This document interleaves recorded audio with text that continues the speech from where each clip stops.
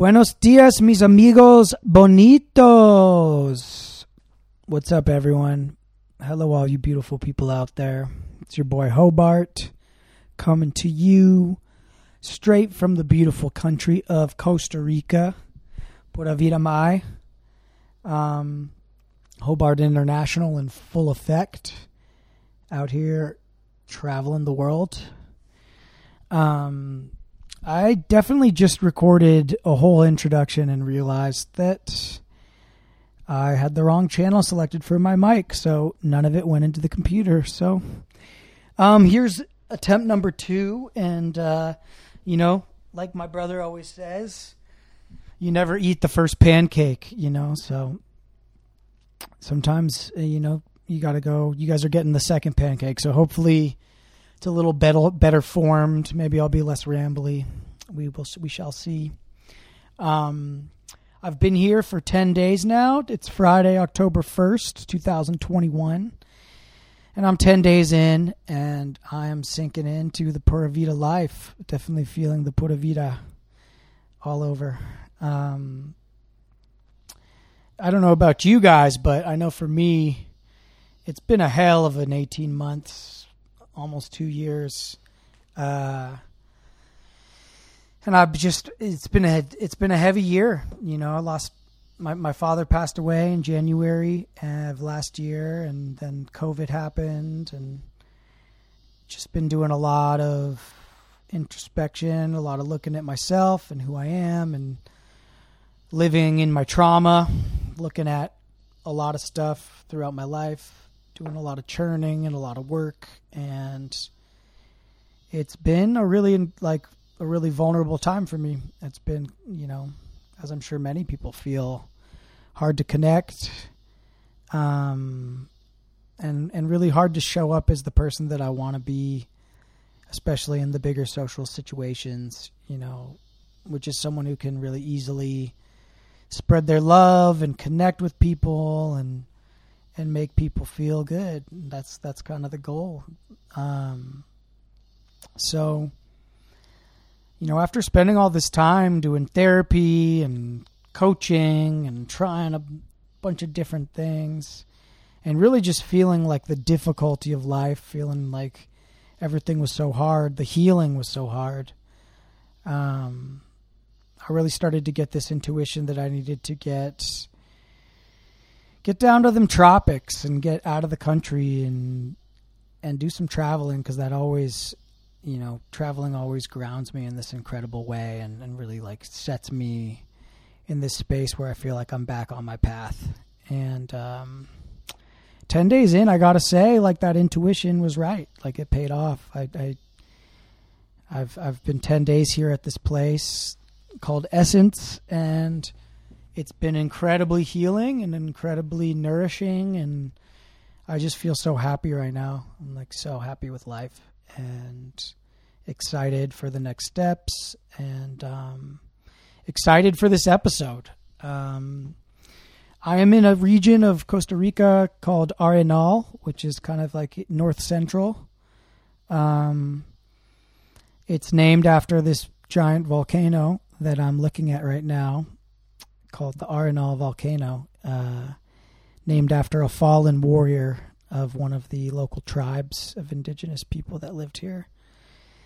And it's really cool because it's active. I'm watching right now as I record this. This volcano is just belching clouds of steam out of the top into the air, and just to watch the living earth exhale these fumes, it's beautiful. It's hard not to be caught up in the poetry of it all.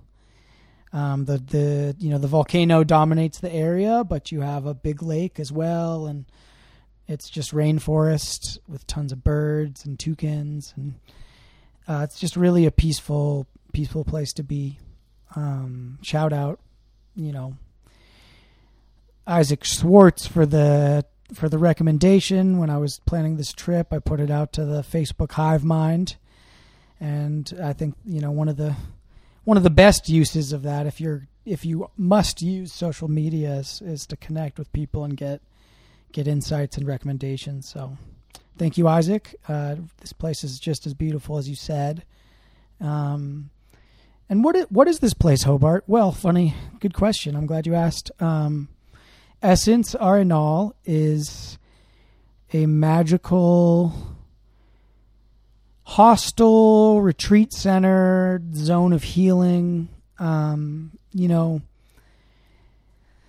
you travel the world, as I've done a little bit of, occasionally you're fortunate enough to discover these places. This isn't the first time I have.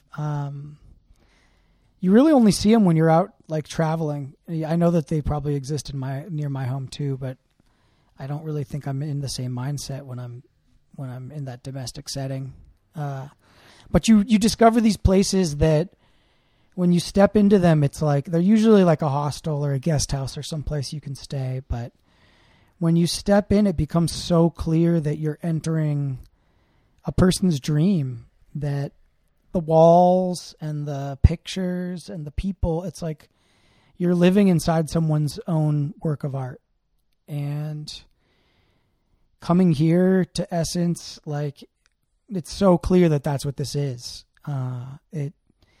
Everything from like the little signs of information on the wall to the layout of the tables, just to the like subtle inefficiencies that are built into the space. It just speaks of the character of the person whose dream you're living in. And today I have the fortune of bringing you that person, which is my guest today, Nico Botefur. And Nico, he's my kind of shaman. He's a good sized man, with a very easy smile, and you might see him, puffing on a cigarette in front of the building, which kind of put me at ease because I was worried it was going to be like a very like ascetic type, very sparse with his dalliances into the hedonism, and seeing someone who takes the earthly pleasures as well as is like incredibly open and spiritually grounded and willing to dive in and explore. Like, I don't know, something about it just made me feel a little bit better about revealing my shadow self and like showing my darker sides to this person. Sometimes it can be intimidating to encounter a healer that seems like they're like 100% healed. Sometimes you got to see someone that's like in the process themselves. And I think that as you'll hear in this conversation, like, Nico's an incredibly powerful healer and amazing heart. And I think he would be the first to admit that he's still in his process of doing his own healing, as we all are. So I felt an immediate connection to him. And, over the last 10 days, we've done some therapy sessions together and had some amazing conversations, and just really like dove into this place. It's something that I would recommend for anybody out there who is a seeker, who is in a process, who's asking questions, looking for meaning in their life. Essence Arenal is like an amazing place to come and do your work, and there's a lot of powerful healers here to help you in that regard. So in this conversation, we jump into it. We talk about Nico's story, which is really interesting. And then, how he came to find himself here building this center, and what his philosophy is. And we talk about traveling and what the dream is of this place. And it's my intention that, that this is the type of episode that can serve to inspire people and to educate people. Maybe this makes you want to come check this place out.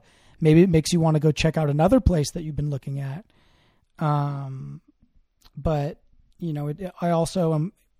I do want to like support this place that's given me so much. So I'm also, have offered this episode to Essence if they want to use it in their own promotion. Cause I think that when you hear Nico talk, it's pretty clear that the guy is super, super deep and has a really amazing affinity for healing. And,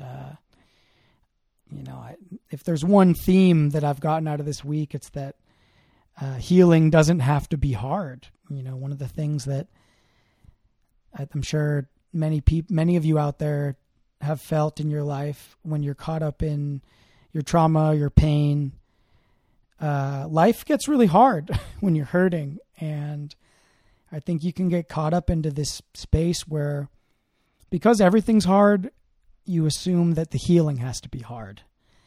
And when you start to find opportunities that maybe seem like they're not going to be so hard, it can be difficult to trust that it's real or that it's powerful. And I did this session with Nico, and when he was describing it, he had this confidence that it was going to help me. And I did have that little voice that came up that was questioning, like, okay, whatever, like this sounds a little woo woo, but I made the decision, like, hey, like, what do I really have to lose if I just decide that I'm going to go all in and just accept that this is healing?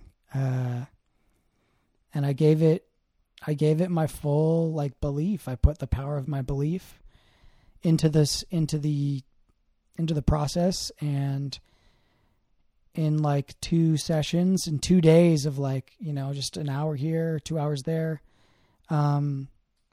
we made some really amazing things happen. Like I felt a lot of the trauma leave me, and a lot of the pain, and was able to work through some really tough emotions I've been struggling with for years. And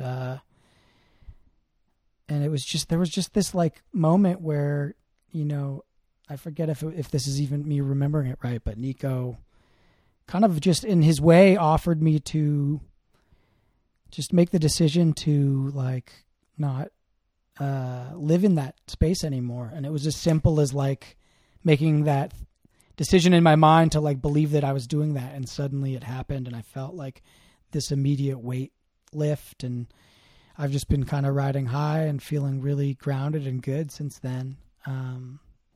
So enough about me. Let's dive into the episode.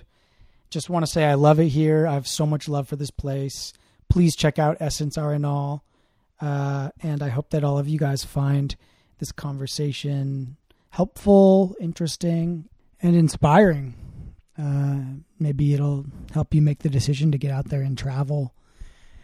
I do want to say that I had a janky microphone cable, so there's a little bit of digital static at times. I apologize.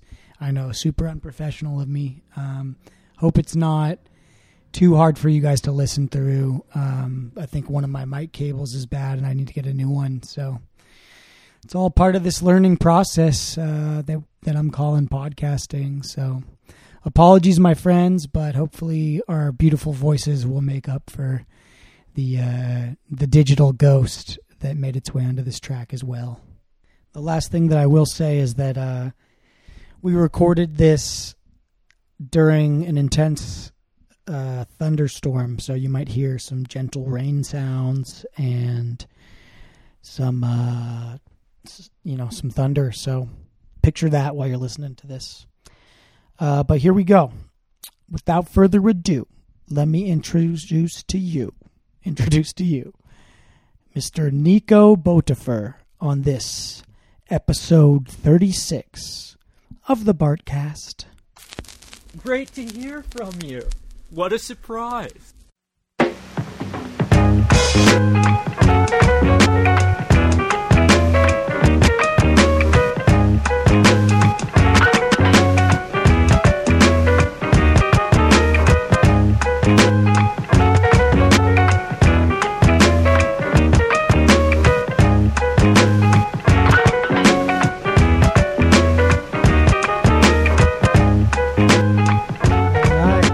Nico, welcome to the Bartcast, man. Thanks for coming on. Pura vida, my brother. Yeah. Thank you for inviting me. It's a pleasure to be here with you. I've been so excited to sit down and to talk and to get to share you with my community, because I've had the pleasure of getting to know you a little bit over this week, and I'm sure everybody's already hearing that I probably have like a bit of an accent even after a week because I'm really sensitive to when I'm around, people with accents. But I think a good place to start maybe is like, how would you describe like what your life is? How you spend your time, My life is, I would say, one of the most beautiful things. I totally enjoy it from morning to night. I spend all day involved in this beautiful project, which is my dream, my passion, my love. So I'm so lucky to be able to be working in what is passion and love. Yeah. And what is that dream for someone that's not familiar with what Essence is? How would you describe it? Essence is a 80-acre property, which was a cattle farm 10 years ago. There was barely like 5 trees on it. And along the years, with this amazing team I have, we made a nice little hotel, a retreat center, where we can heal people and help people, or just give them the space to find themselves. We made out of a permaculture farm, planted over 9,000 trees, got over 1,000 different type of herbs and medicinal plants, and it is a beautiful nature area where nature itself is amazing, surrounded by a rainforest. And the dream basically is to make like a healers community where different type of holistic healers live here and share their experience or their techniques with other people who like to come, and they just can come and choose of different type of healing. It's like a holistic healing mall. Yeah, pura vida, that's amazing. What do you think, like, what does healing mean to you? Like, what is healing when you think about it? Healing is, I would say, there are 2 type of healings. One is like emotional healing and one is a physical healing. Although I think the physical is consequent from the emotional. At one point of our life, we could maybe not identify something as it was, and we choose to make it a trauma.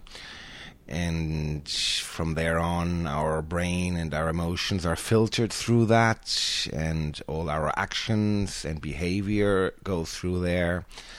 So healing is getting the right balance again in your body, that connection with yourself, with the universe, with other people, with nature, to really get to know the space and the place we need to have in this world. That's beautiful. I couldn't have put it better. Thank you. And it's funny that relation that you just described between, it's almost like a chicken and the egg type of thing, because I know a lot of people who have had physical injuries that have emotional trauma as the result. But then there's also like the phenomenon of being in an emotionally traumatized state, and that can also lead to physical trauma as well. So the two are so often interwoven and related to each other. And I was thinking earlier, I just came from playing the first sports I have in 3 years, and I was speaking with Jairo, who works here as well, and was just telling him how when I was younger, like, I was so active, and I'm still pretty active, but like I used to do acrobatics, and I was always doing backflips off everything, and felt like I could. And I've had some pretty like serious ankle injuries in the last decade, and just gotten to a place where my ankles are very crunchy. And now my mind, like, I can't do backflips anymore. Like, I probably still could, but like when I think about it, it just feels so painful. And I see kids like jumping and running, and I'm like, man, how do they do that? You know?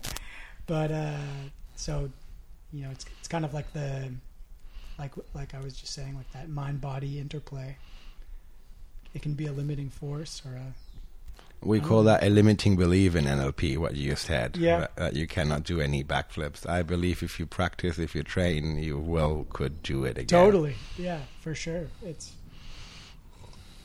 There's definitely like the afterglow of the fear from traumatic injuries I've had. Yeah.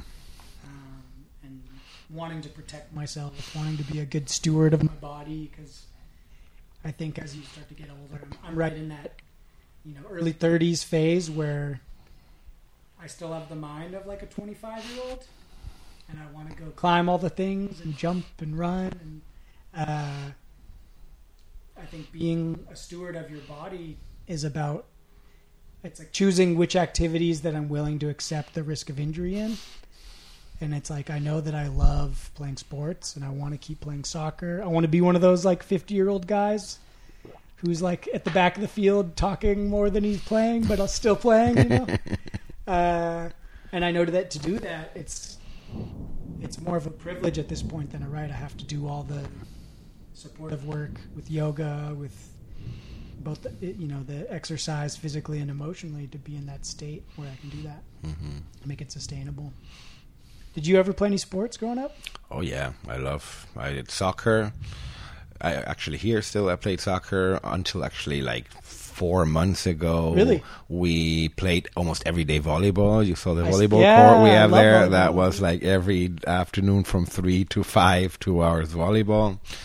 Right now then season picked up, so we don't really have that much time anymore, but yeah, I go skiing every year. So yeah, I'm pretty active. Soccer I would play, depend the group, last time I played down here, we did like a competition and wow, it was like playing the World Cup. They really take it seriously. Yeah. So that gets a bit rough sometimes. I think I don't need that anymore in my life. Right. You're prioritizing the sustainable activities. Like you do, like you said, like until where is it worth? Exactly. the possible injury. Yeah. Well, and there are so many amazing physical activities that can still bring great meaning to your life. So as you start to make those decisions, it's like all these different paths of opportunity, and it can be, you can still get so much joy out of different activities. My mom still is like paddle boarding almost every day out on the lagoon by her house. She's in her 60s and she's just going for it, and that's really inspiring for me to see, that I can do that.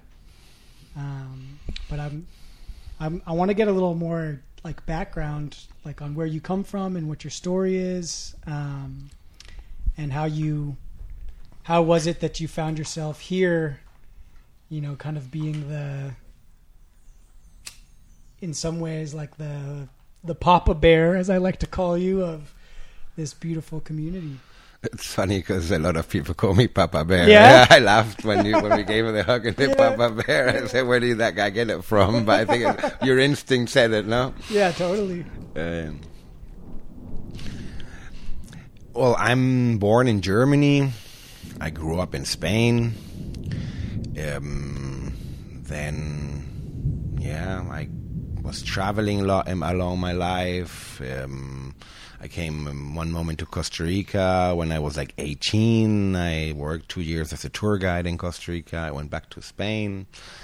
I did pretty good in real estate, really good years in Spain in real estate. I saw I made good money and good living, but I saw there was something else, something more in life. So I basically sold everything. I bought a sailing boat. I did a captain license and went 3 years sailing from Europe to Costa Rica. I actually arrived in Costa Rica with a sailing boat. It was more like a social travel because it doesn't take 3 years to go from France to Costa Rica. Right. But I stopped in many countries, Africa, a lot of African countries, and to see how people live, what people pursue. And at the end of the day, I noticed we all pursue the same. Yeah. And it was a beautiful, interesting trip. And then I arrived in Costa Rica and started a new life here, which ended up amazing and beautiful life. You were telling me that at first you were doing real estate here in San Jose? When I arrived, that was like 2002. I initially opened a real estate company, which also went really well. And then suddenly 2008 crisis came in. I don't know if you remember. I do, yeah. Man, everything stopped. Nothing was going. So I was like, my world falls together. I was in a black hole and choose to depress and anxiety. And it was actually just a little push from my destiny to bring me up here. Because after like a couple of months there when nothing was going, I said I had the farm. I bought the farm a couple of years before. Okay. It was just like land. Yeah. They had cattle before here. And then destiny brought me here. So thanks that 2008 crisis, I'm here doing this amazing, wonderful thing which helps and heals people. Instead of selling real estate with a jacket, tie, and different type of life. An alligator smile. Exactly. When do you think it was that period of like darkness after 2008 that got you into healing? Was that like the catalyst for this change in your path? I think any dark moment in life is a beginning and the new door of a new light. We choose to make it a bit dramatic at that point because we don't like to go out of our comfort zone. But every time in my life I had a dark moment, was maybe not that one made me into healing. That one put me into this place here. Yeah. So that was a beautiful step. And then another dark moment got me into healing. Most healers, basically, I think they study and learn to heal themselves first. Right. And then say, wow, this worked out, so why don't share the information and share the experience I know what you mean. I'm recently healed, doing some work with you and some work with the other healers here. And one thing I can say, you said it like yourself, when we empty ourselves of the trauma and we have this new space inside of our bodies, sometimes it's a conscious choice, but I think that it can even just be like an intuitive thing where what fills that empty space is gratitude. And I know that in the last couple of days, that feeling of gratitude is really closely accompanied with a really strong desire to share that with people. And I've definitely had those feelings of like, oh man, like healing people, like what a beautiful, fulfilling, like I see a lot of people engaged in service work of one kind or another. And I think for many years, I was always asking myself, like, why? Not that I didn't see the value in it, not that I didn't really honor those people, but I was also aware that I didn't feel the strongest pull in myself to, like, go jump into the service of others. And I think I was carrying a lot of trauma and a lot of feeling like I need to, like, heal myself first. So I think about, like, on the airplane, they always tell you got to put the oxygen over your own mouth before you put the oxygen over the person next to you. Good analogy. Yeah. So I do think, though, as you were saying too, like one of the first instincts when people heal is like, how can I give this to other people? Like, how can I share this? This is so flowing. You want to make other people feel that way. Yeah, that's right. I totally feel your healer's energy, though. You're a healer too. Maybe you did not play with it a lot, but I'm pretty sure you'll soon do, and I'm pretty sure you did before, and maybe other types, but I can see that healing energy in you. Thank you. Yeah, I do feel like when I'm in my flow, when I'm like feeling really good about myself, and when I'm feeling really happy, there is that strong desire to share that happiness with people and to engage when I see someone in pain, to even if I can just lighten the load a little bit, or just like remind them that there's nice people and love and positive emotions available for them. And I have thought at different times in my life of studying different therapy. I love to talk. It's what we're doing right here, so I love to listen as well. So it's something I have also been thinking about the last couple of days, and especially after doing like the timeline therapy with you. I was wondering, maybe just for all you out there listening, me and Nico over the last week, we've done a few sessions of this thing called timeline therapy that I have experienced some really amazing results from, and I was wondering if maybe you feel like sharing a little bit about what it's about for people that might not know. Maybe someone hearing this might get interested, do some research. Yeah, it's a wonderful, wonderful therapy, actually. And it was really beautiful to do with you because you're a very mature soul, so it was really smooth and really nice and effective. I loved it. Timeline therapy is basically a kind of semi-hypnotic stage. It's spoken to your unconscious mind, because the unconscious mind is actually who encapsulated certain traumas most of the time when we were kids, and some event happened which we could not really digest, let's say that way. The brain, to protect us, just encapsulates it and put it somewhere in your body, and so you don't even know where it is. It's a protection system from your brain, which is very important. Although it's also good to release at one point, because that was when often we were 2 or 3 years old and does not need to apply anymore when we're 20, 30 or 40. Right. So it's a good time maybe to let it go and not filter our actions through that event, which is somewhere encapsulated. So that timeline therapy helps to go back to that moment without associating and just letting it go. And the way you can let go those emotions is basically by just taking lessons and learnings. Your brain will not be able to compute an event as a trauma and as a learning. That does not work. So we'll choose either trauma or learning. If you just take enough lessons from that event, which there always are, every event you can take some positive lessons which help you in the future, suddenly your brain will let go easy and effortlessly, and you have it gone.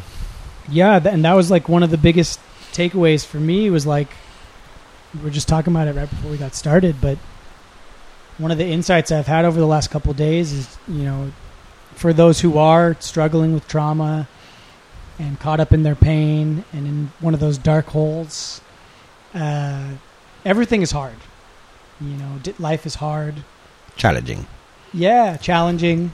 That's more fun. Challenging is more fun than hard. Challenging is more fun for sure. But when you're in that state, I know I did for many years, assumed that the healing, well, that's got to be hard too. For it to mean something, it's got to be hard. It's got to be lengthy.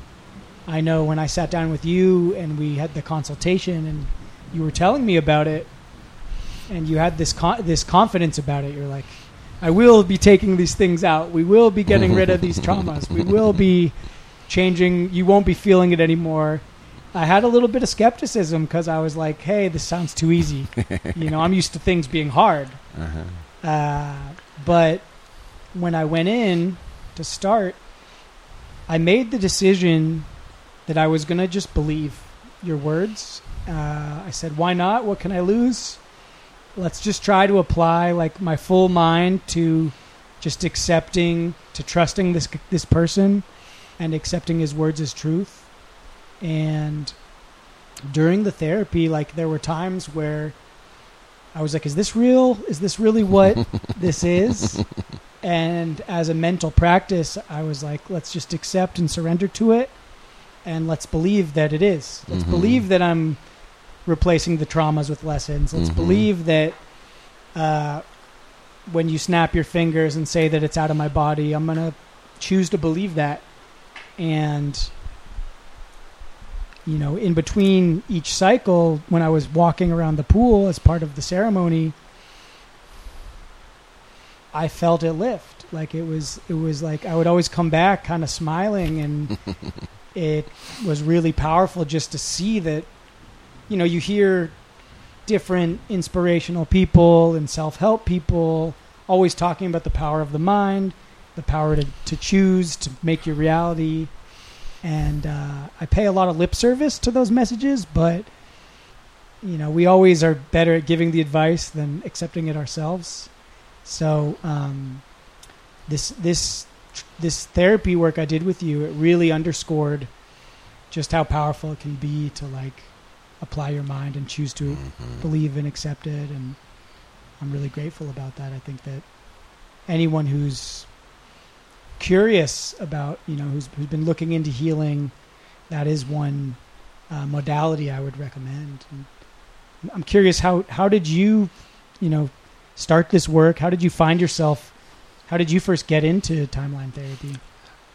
That was another point where I was in a very dark hole. Yeah. And then I traveled actually to Thailand and did NLP course. What is that for people who don't know? Neuro-linguistical programming. Okay. And I did it there because, I think in the States it's like $40,000 and there it was like $15,000. Still a lot of money, but more. I'm just going to move this guitar because it's picking up my voice. Uh-huh. Here, you can keep going. I'll put it down on the chair. Okay. Yeah, and in Thailand there I studied NLP and I liked it, so I did up to the master, and one part of that is timeline therapy. And in the course, as practice, we did it on each other. And I saw, same like you, I said, yeah, come on, you must be kidding me, right? Is that's all there is here? Woo-woo. Yeah. But then I felt so effective, that therapy. And it was so incredible. It was just, when we did it, it's just talking, basically. Right. At the end of therapy, and we did like a couple of emotion at a time, I felt like I ran a marathon. Like I was exhausted for releasing so much inner blockage and traumas. Suddenly, wow, that's tiring. And then also sometimes you say, wow, what is that space in me now? Right. Yeah, it's basically that space of negative emotion which were gone. And you can now fill it with positive things. How beautiful. How old were you when you did that? That was like 7 years ago. So I was 22. No, just kidding. I was 41, yeah. Like 41 when I was 41. Nice. That's beautiful. Like, just I think like one of the most like limiting sayings is like, you can't teach an old dog new tricks. Mm-hmm. Like we tend to put that on ourselves so often. Like I know that, even in my like early 20s, there were times where I felt like such an old man. Like just that limiting of opportunity. And I was like, oh, I feel like I would be in this headspace of like, I can't change. I'm like stuck. I'm in this zone. And I feel so young right now. I feel like a little kid again. It's really delightful. I remember actually my NLP teacher saying, one of the first things saying to us is like that we should look at the world like a puppy. And I always have that resonating in my head, and it's so beautiful. Actually, it sounds simple, but it's so incredible deep, because a puppy has no prejudice, has no judgment. It does not know. It watches and feels and sees what is new. So that way you can learn new things. That way you see the world in a total different way as a puppy, like not putting all your experience and not putting everything in your mind you have through that vision. Just watch as like you never know anything, like your little baby, and see something for the first time. Right. Impressive to learn, beautiful to see things you have not seen before. Yeah. Because you look at through not prejudiced eyes. It's amazing how, like, one of the thoughts that keeps coming into my mind, and has been, like, as this last year I've been engaged in many different kinds of therapy, and I always think, like, what would happen if my like history just went away? Like, if I just stopped remembering the past and I tried to just be with the future, or not the future, with the present, not worrying about the future, but like, if I, who would I be if I forgot my history or all my trauma? You would live. Right. Life would go on, right? No, but you would really live. Yeah. Because before that, we normally survive. Yeah. After that, we live. Yeah, it's a good one. Yeah, for sure. Yeah, because like so much of our behavior is limited by these inhibitions from these learned experiences, and Like we've all been in that situation where you have a dream, you know, maybe there's a pretty girl, or maybe there's a option to do something. Like, you know, if we all realized that we were dreaming, if we're all lucid in our dreams, well then how much fun could we have, right? Mm-hmm. But I'm always struck by how much my inhibitions can carry over even into a world where I have 100% control of everything, you know. And what world is that? The dream world. Okay. You have 100% control also?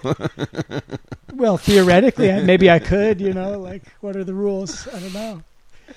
And again, that can go both ways into the real world as well. I mean, you hear, you know, almost every like incredibly successful person kind of has that same message. It's like, well, I just believed in myself and I just kept doing it, you know? And I think that's a great lesson. It's at times inaccessible until you actually experience it yourself. Mm-hmm. Yeah.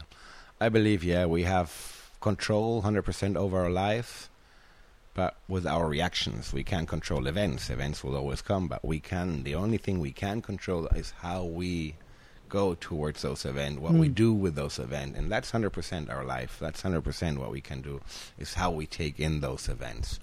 So make them nice. Make them nice. Exactly.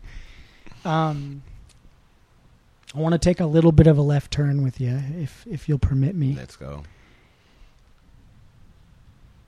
When you were traveling, when you were younger, what was your philosophy towards travel? You know, if someone's like, and how has that changed? Like when you think about traveling now, like why do people travel? Why should people travel? You know, what is this idea for someone who's never actually done it before? Like, what do you think about that? For me, the travel is experience. To gain experience, other people, other cultures, other places. And I travel. I don't take vacations. I travel. That means that like you go and throw yourself into the community and into the new country and be open to the experience. And I think that is what made me grow. Actually, all over my life, I only work to travel. Okay. Basically, my work is to travel.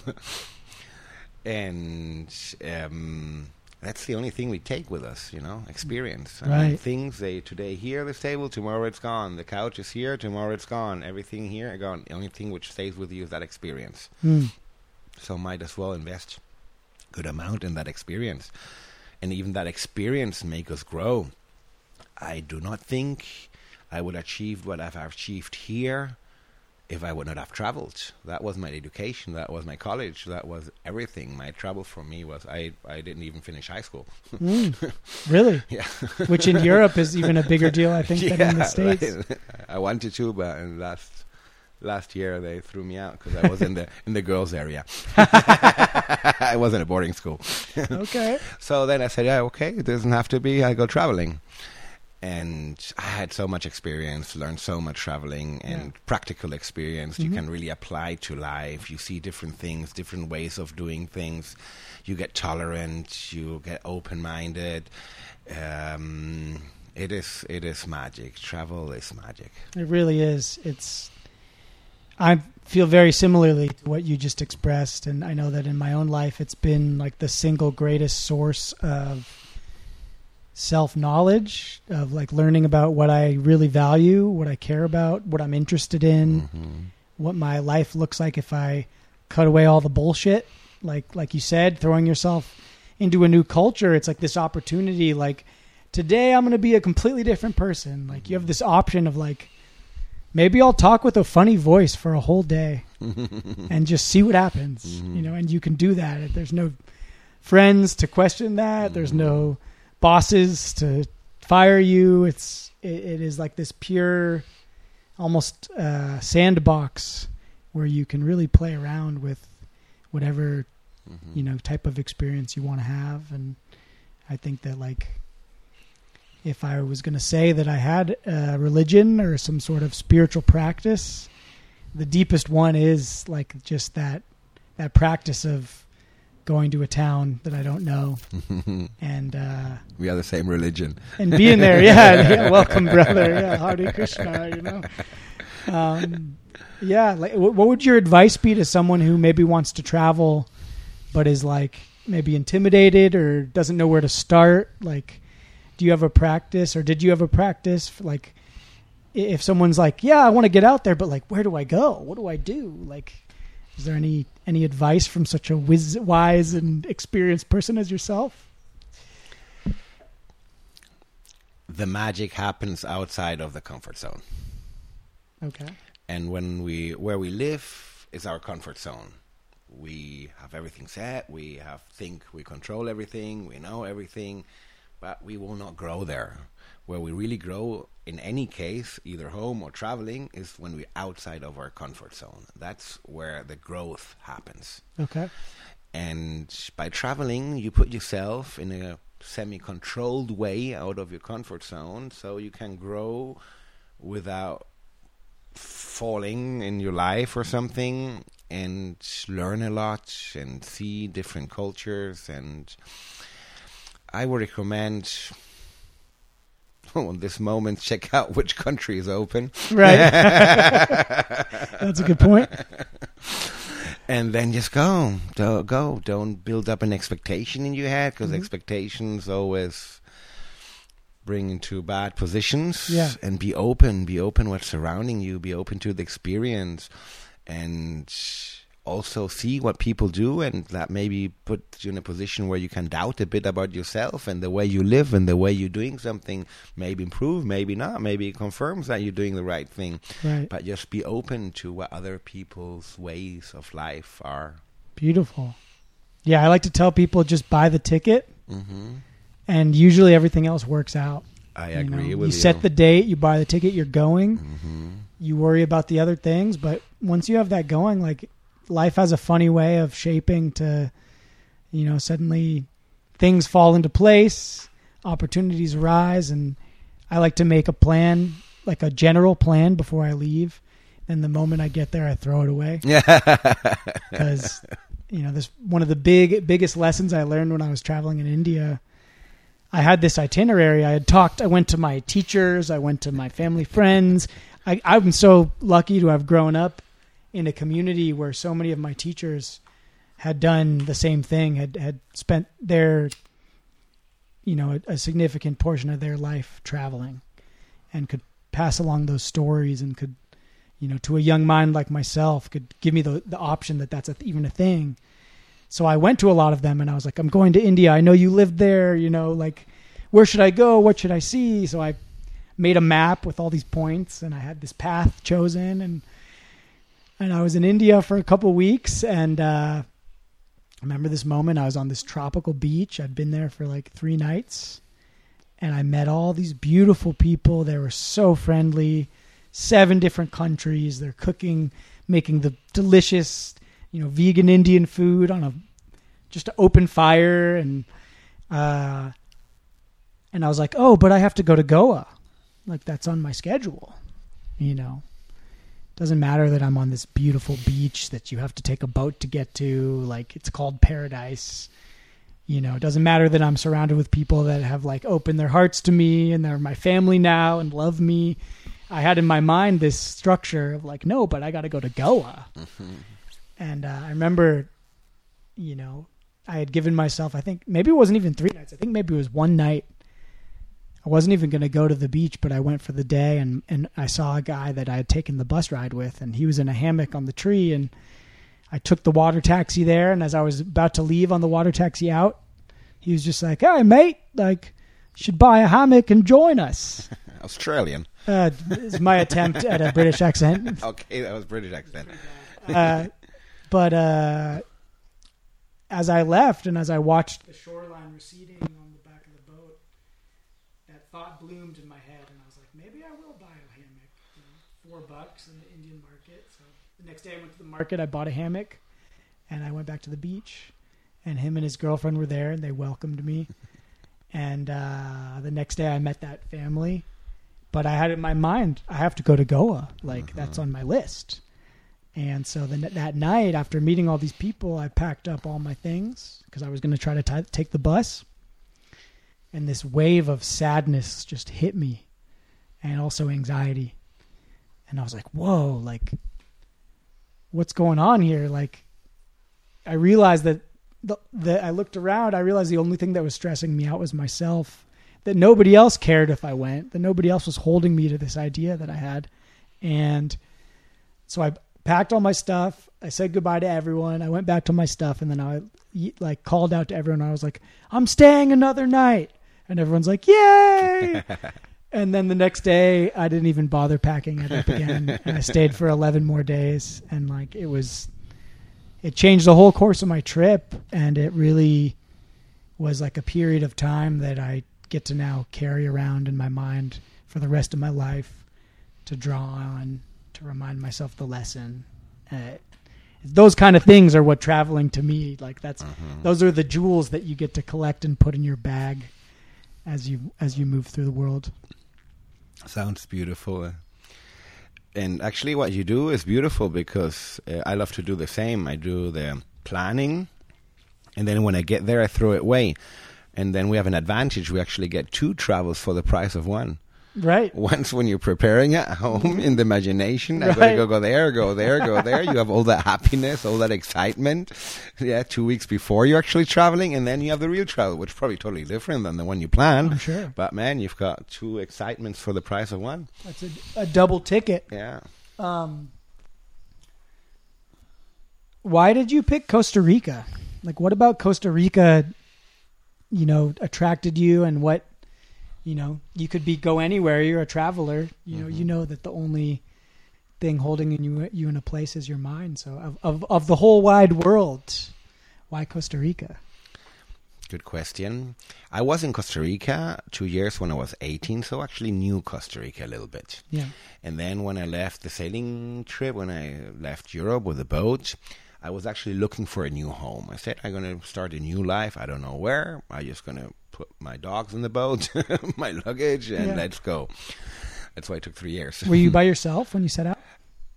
Sometimes with people, sometimes by myself. I always had my 2 dogs with me.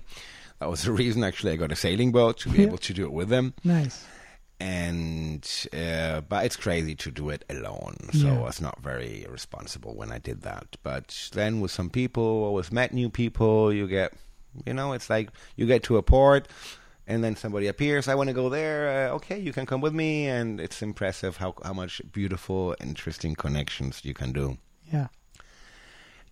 After like 3 years, and really, I think it was like 30 countries almost, I passed through visiting and saying, okay, nice, beautiful, I loved them all, they were all amazing. None of them really attracted me to stay and to live there.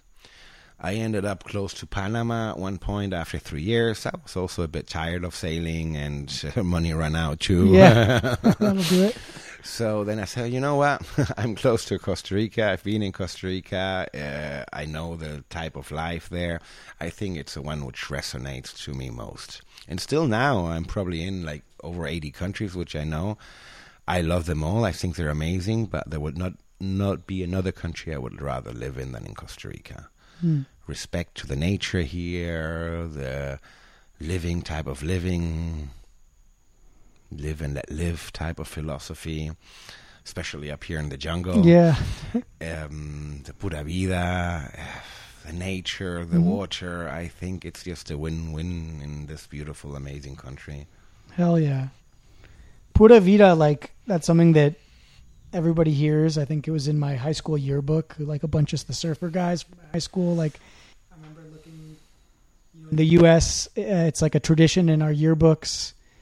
When you're a senior, your last year, you get like a big picture of your face, and then underneath you can put like a quote or some words just to like be remembered by, And like, I remember, I think it was my older brother's grade, at least like 30% of the kids had pura vida. They went to Costa Rica. Yeah, exactly. What was your quote?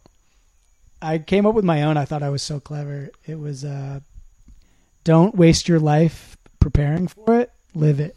Well, are you doing it? I think so. Good job. Yeah, I did waste a lot of years though preparing for it, or maybe not because I learned a lot. But to you, what does this word mean? Like, what is pura vida? Pura vida, translated literally, is pure life.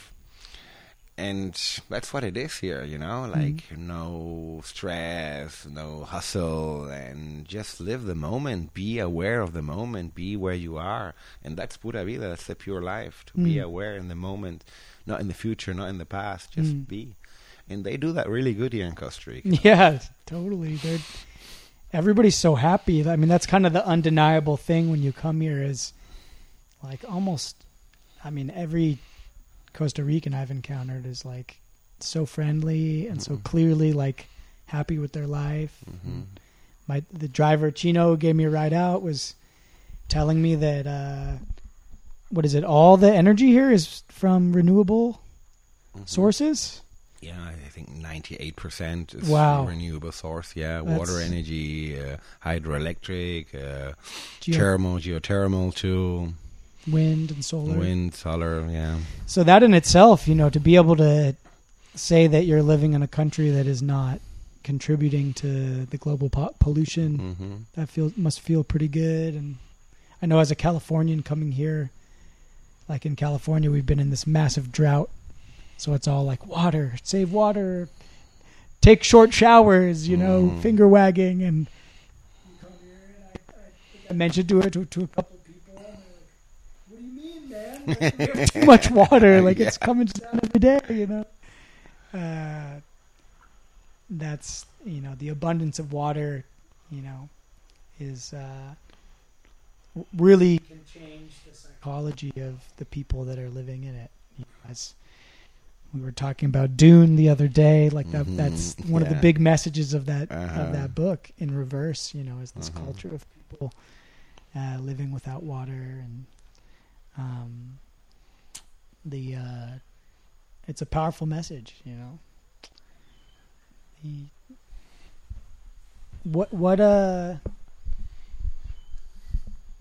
when you first got here, you said that this place was like just a cattle ranch, right? Like, yeah.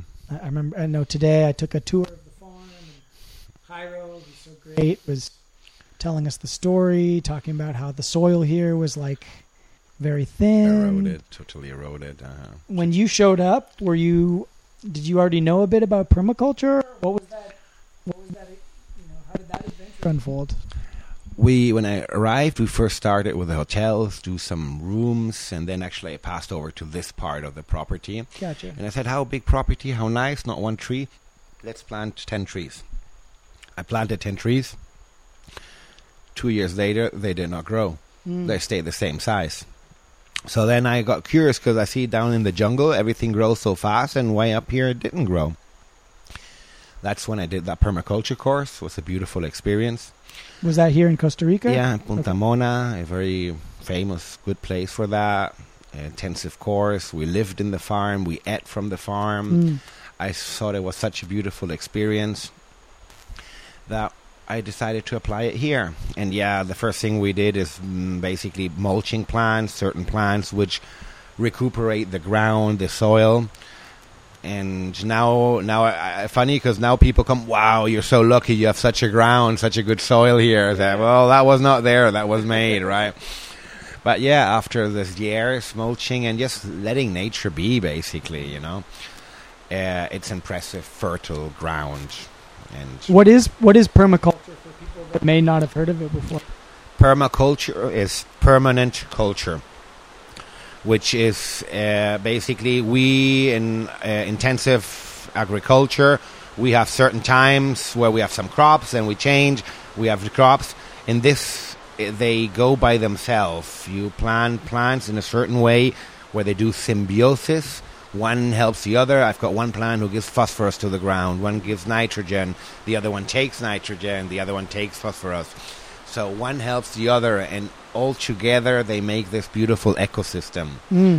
So you're like using nature's natural propensity to promote biodiversity, to promote like a stable system. Yes. And you're applying that to like almost like a human context in a way. It's human too. Yeah. Same actually. Yeah, every one of us has its sense in the world, and I think Einstein said if you tell a fish to climb up a tree, well, then it's a stupid fish. Yes. I like that. But if you have a fish in the lake where it's water, then it's amazing, importantly, in the ecosystem. Yeah. So we all have our spot in this world and our strengths, and together we do the strengths. Together in symbiosis and community and solidarity, we can really do big changes in the world. That's amazing. Yeah, and it's amazing to see, like, just how fertile this place is, you know, and you guys are, 11 years into this project now? Yeah, 2009. 12 years into this 12 project? years, right? Yeah. And is there like a frontier of what you're pushing against? Do you have projects in the future that you're looking forward to making happen? I know this is an ever-changing place. I have the master project to make a healer community. Yeah.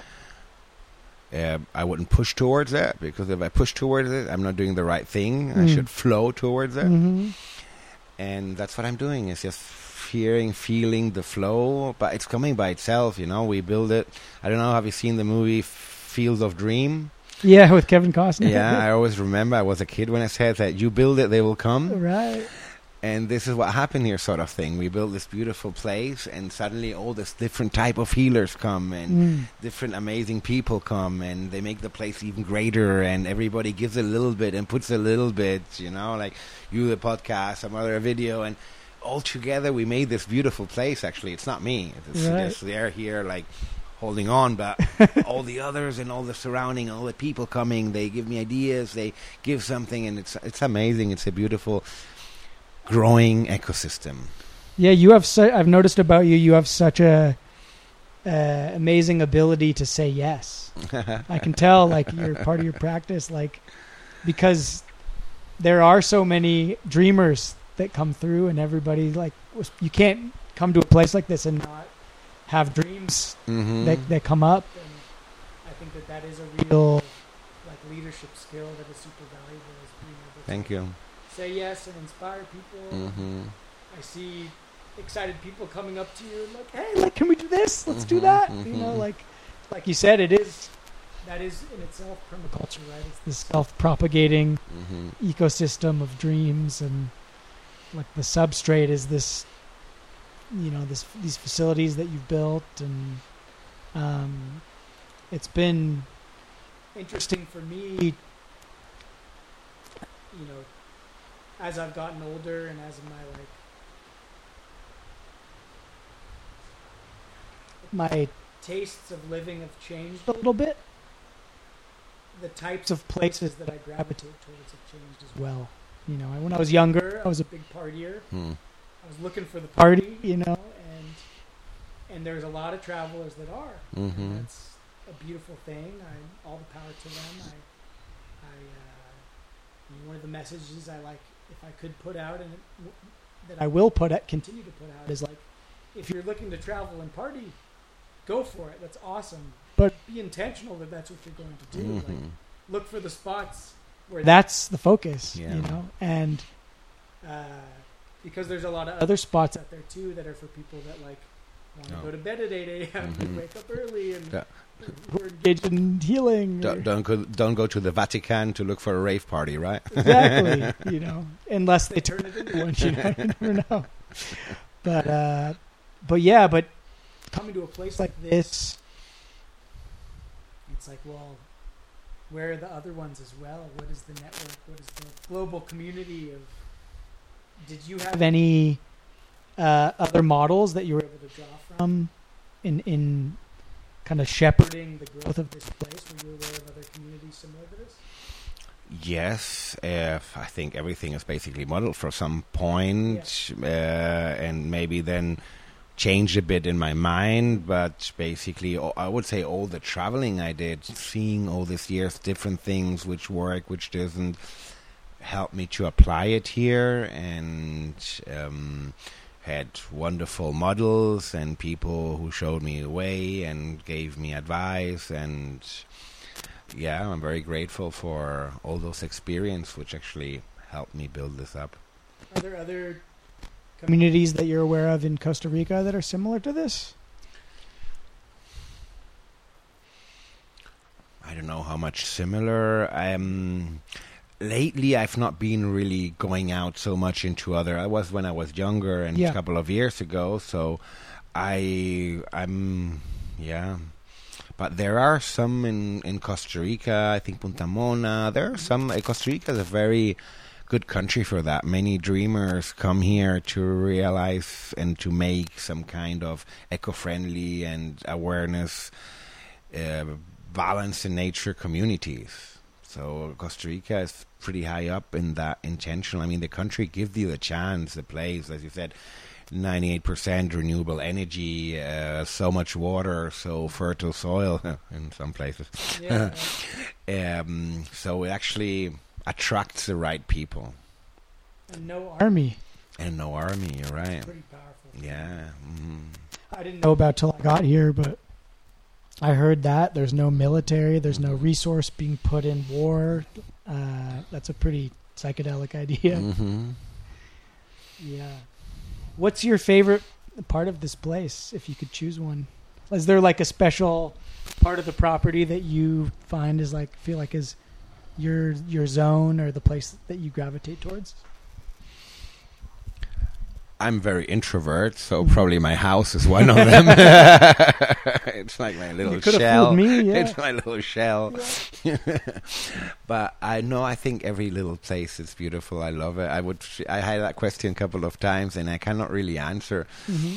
And I would say I would offend probably the property if I choose one place. It's like choosing between children. Yeah, exactly. Do you have any children? I have one son, yeah. One He's son, 13 years old. Daddy. Oh, awesome. Mm-hmm. Where does he live? In San Jose with his mother right now. Okay. What does he think of this place when he comes out? He loves it. Yeah. He has a blast of a time. Yeah. What a fun place to grow. And get to grow. Now he doesn't come so often because of the COVID time it was and school and so on. But before he grew up here basically, and he loved it. Yeah. It's a good place to grow up. Yeah, it's cool. Like, one of the things that hit me, I was so lucky when I landed in San Jose, and then when I was talking with you and Jairo and arranging transportation here, and whether it was fate or whether it was your guys's, wisdom, you matched me with this amazing driver, Chino, who's not like totally my friend, but who gave me like, it's like as I've been diving into my own creative practice, I've become hyper aware of the people, and that's kind of the theme of this whole podcast. The people that are choosing to make their life a work of art. Mm-hmm.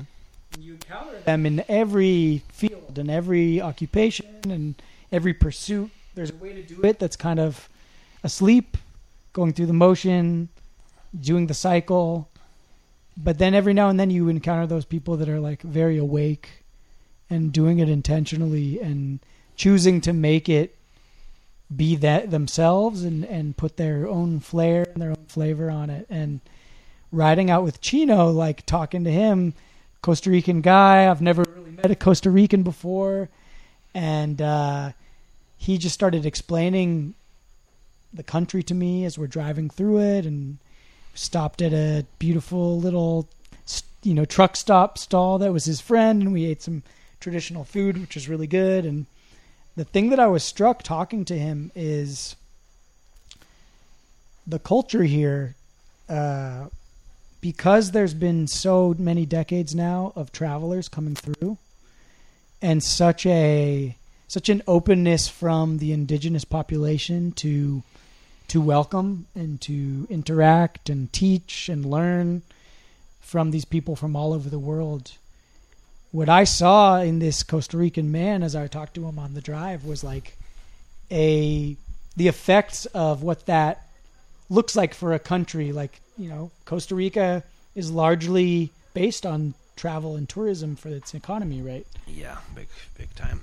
and you see the effect of that on the psychology of the people who are all the time interacting with dreamers, with travelers, with people coming here and being so happy that, you know, the land is giving this bounty, and the people who live here know it. They live it every day, and then they get to share it with these people. And, you know, for myself, coming from the West, there's a strong narrative that a lot of people hold, I think, coming to a country like this, that it's always like an extraction, that like if you're from the West, from a developed country, coming to a poorer country, coming to a less developed country, whatever that word means, you know, that in some way there's like an exploitation or a colonial mindset, or that you're extracting something for your own benefit, and that has to be a one-way street.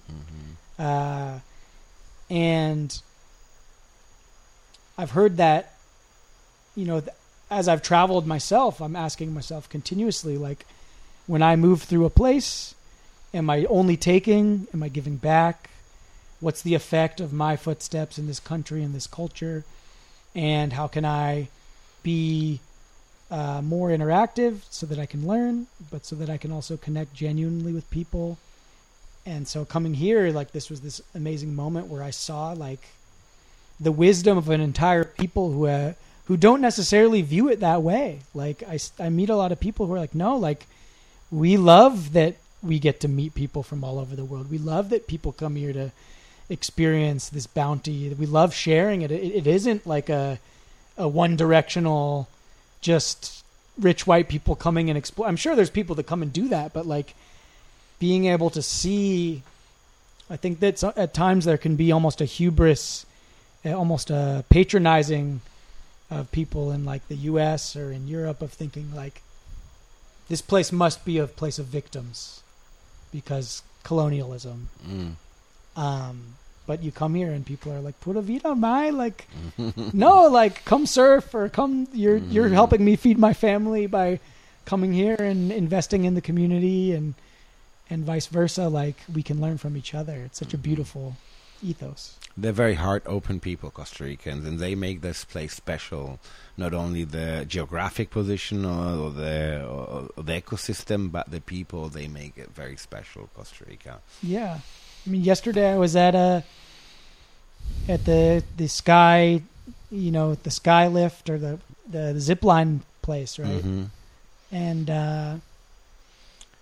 I'm talking to the guy, one of the guides who works it, you know, and I think especially in the U.S., we've lost in a lot of contexts a sense of dignity in work that is not glamorous. Like if we're just working an hourly wage, we're like in the service industry, a lot of people feel like it's a loss of dignity from going into those lines of work. And especially with social media, everybody's comparing themselves to others and to millionaires and actors and athletes.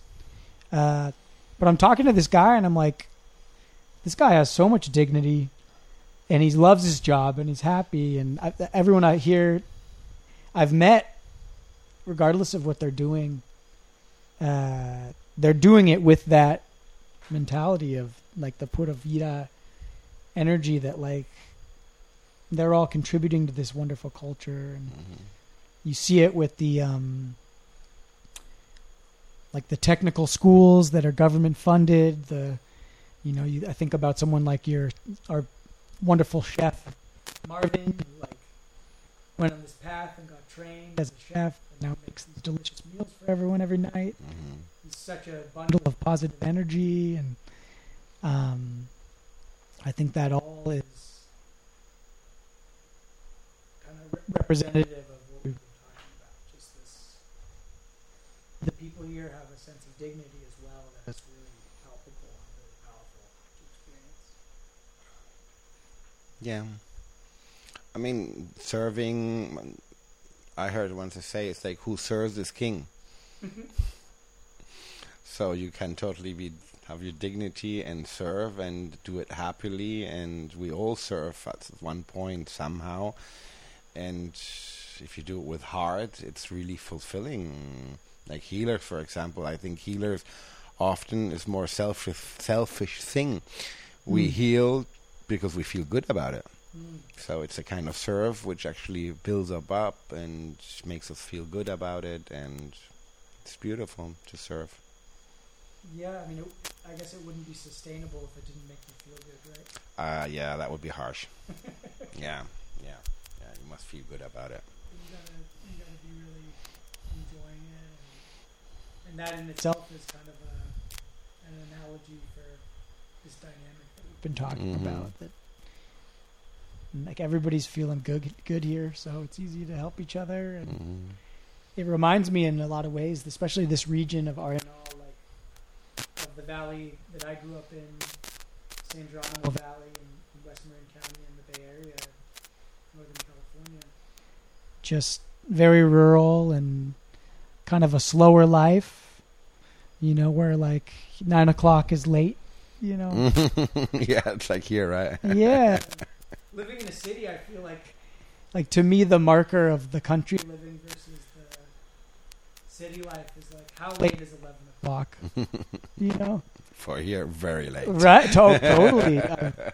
I've noticed, but I think part of it is when you're in the city with the electrical lights and you have so many brains that are active around you, like the time feels earlier. And when you're out in nature and it's like a couple hundred people maybe, most of them are going to bed, sun. I think we pick up on that with our own minds, and that's kind of, it quiets you. It's easier to go to bed early.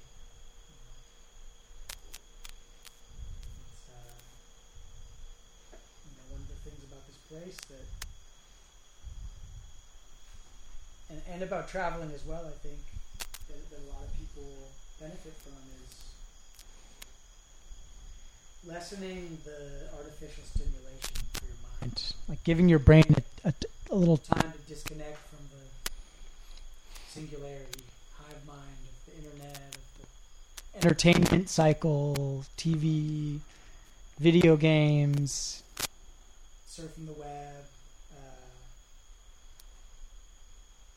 I find coming out here, if you don't just have your phone at your side, I've been trying to make the intention on this stay of keeping my phone in my room as much as possible. Okay. My brain will go to that place of like, oh shit, I'm getting bored. Like maybe I should reach for my phone. And then if I can just get past that initial urge, it's like, well, I'm not going to go to the phone. So now what? Maybe I'll learn a song. Maybe I'll walk in the forest and see what I see. Maybe I'll, make some art or talk to a friend or connect. I try to tell people, it really only lasts, I think, between 24 and 48 hours of missing the stimulation of being connected to the internet, to all these devices. When I go camping, it's usually like 2 days to turn off that thirst. Okay. And then I'm like back in the moment. And I always feel when I go back this like profound anxiety. When I turn that phone on for the first time and all the messages start rolling in, it's like, oh God, like what am I getting back into, Have you done any like digital fasting, or have you ever played around with any of that stuff? Yes, I mean, I'm not so much on my phone here. It's basically like a tool if somebody calls me or something. But yes, normally when I travel, I do the same. I have it here because, maybe the reception calls me or somebody needs something of me. Well, once I'm traveling, I totally disconnected, and it's maybe use it as a camera, but that's right. It. Document and all that. Nice. Well,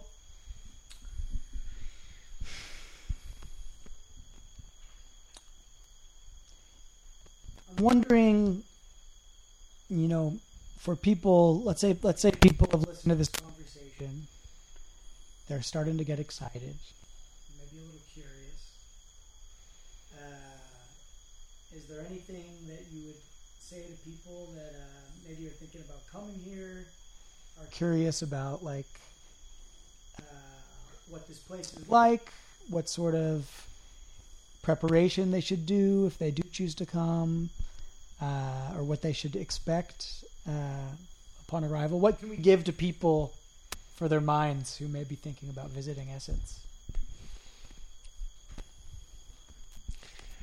We can tell them to be prepared to go and be part of a beautiful ecosystem, which we always belong to, but we forgot about it. Mm-hmm.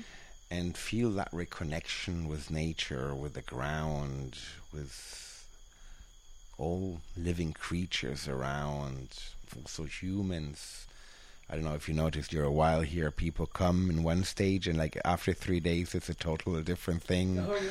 You know? Beginning they come like with mask and with shield and with like social distancing. Next day I see them all, fuck the mask, hugging everyone. Exactly.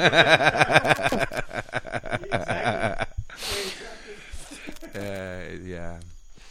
It is, and yeah, to be open and let this beautiful natural energy just flow into you and feel it and enjoy it and see how that feels. And maybe they choose to do a change to be closer to that natural way of living. It's beautiful, man. Yeah, that's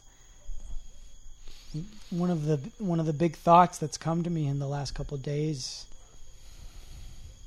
about this place is what you've created here really is this context where it's like just being here is so healing and calming, and by coming and staying you're kind of going to have the opportunity to learn about some new possibilities for going inside, for introspection, for healing, things that you might not have heard about. There's a lot of healers who come here, but it's different than going to like the masseuse down the street in your city, you know, going to visit an energy worker in the next town over. There's something about being out here in a self-contained zone where it's like everything, it is like the permaculture of it all. Like everything is contributing to this cognitive soil, this social soil, this communal soil of like healthy. Like you want to be healthier when you get here, and you see the people that have been here a little while and how happy and healthy they are, and how welcoming they are. It's not like anybody's pushing an ideology or a behavior or anything. It's more like there's a place for you at the table if you want to come sit, you know. And I think that really does feed into the therapies that you guys offer here. Like I do think that doing the timeline with you, getting the massages, like the general vibe here, the general energy here just lifts that and boosts it. And you may go do a specific therapy, but getting to come back into an already warm pool of human experience, it's really synergistic, and it really does provide like this beautiful context for healing. I mean, here we have all the elements, right? The volcano, fire, the ground, the water, the air, all elements are here. So just being here is a healing. Even if you come and don't do any therapy, you'll be healing. Right. Right. No, yeah. And that's the you know, that's a truth about traveling as well. It's like you start to see that there really aren't like wrong decisions. No, there's no wrong or right. No. Yeah, like wrong mistakes. You know, like the classic travelers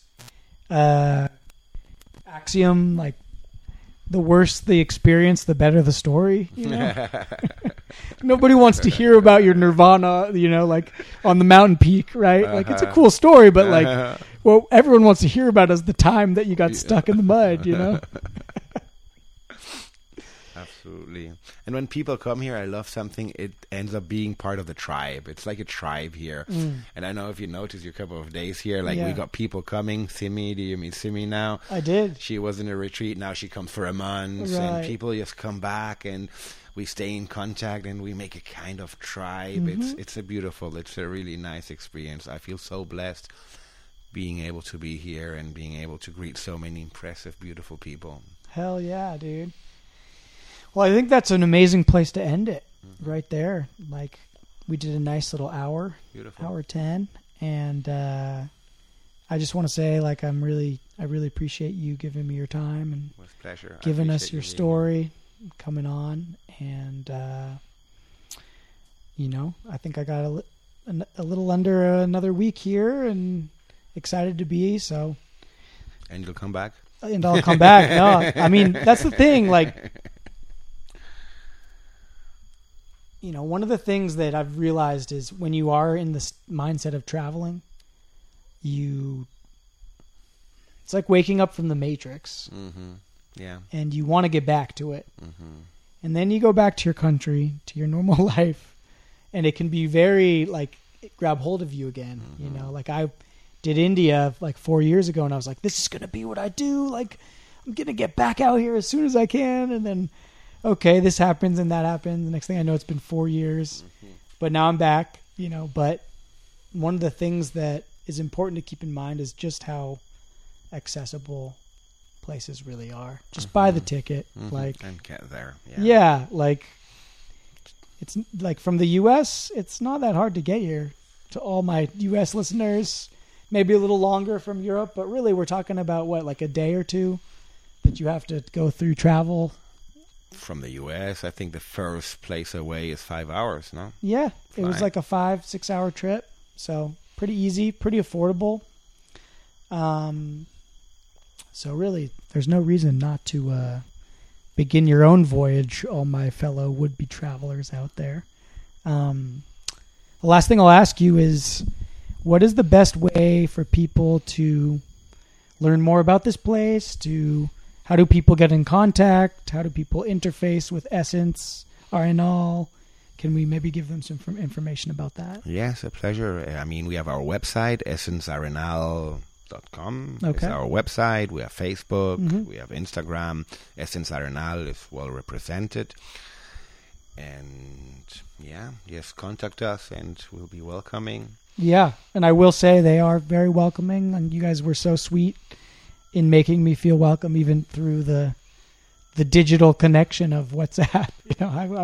I came here already like feeling like there was a place for me, and that really just influenced the whole experience. And we feel honored to have you here. You're a very special and amazing person. You have a great energy, and I felt that from the beginning. And it's really beautiful to have you here. Thank you very much. Thank you so much, Nico. Pura vida, everybody. Pura vida, family. Greetings. All right. Hell yeah. Apologies. I don't know where my mouth is today. Apologies with I think there was a little bit of buzzing maybe coming through. I need to get some new mic cables. It's becoming clear and evident. But so much thanks to Nico for coming on the show. Really was great to sit down and talk. And I know he's a busy man, so mucho gusto, amigo. Gracias for your presence. All of you, please go check out essence.com and see if it inspires you. I know as soon as I looked at the offerings that they have here, I was like, yes, this is for me. This is what I'm supposed to be doing.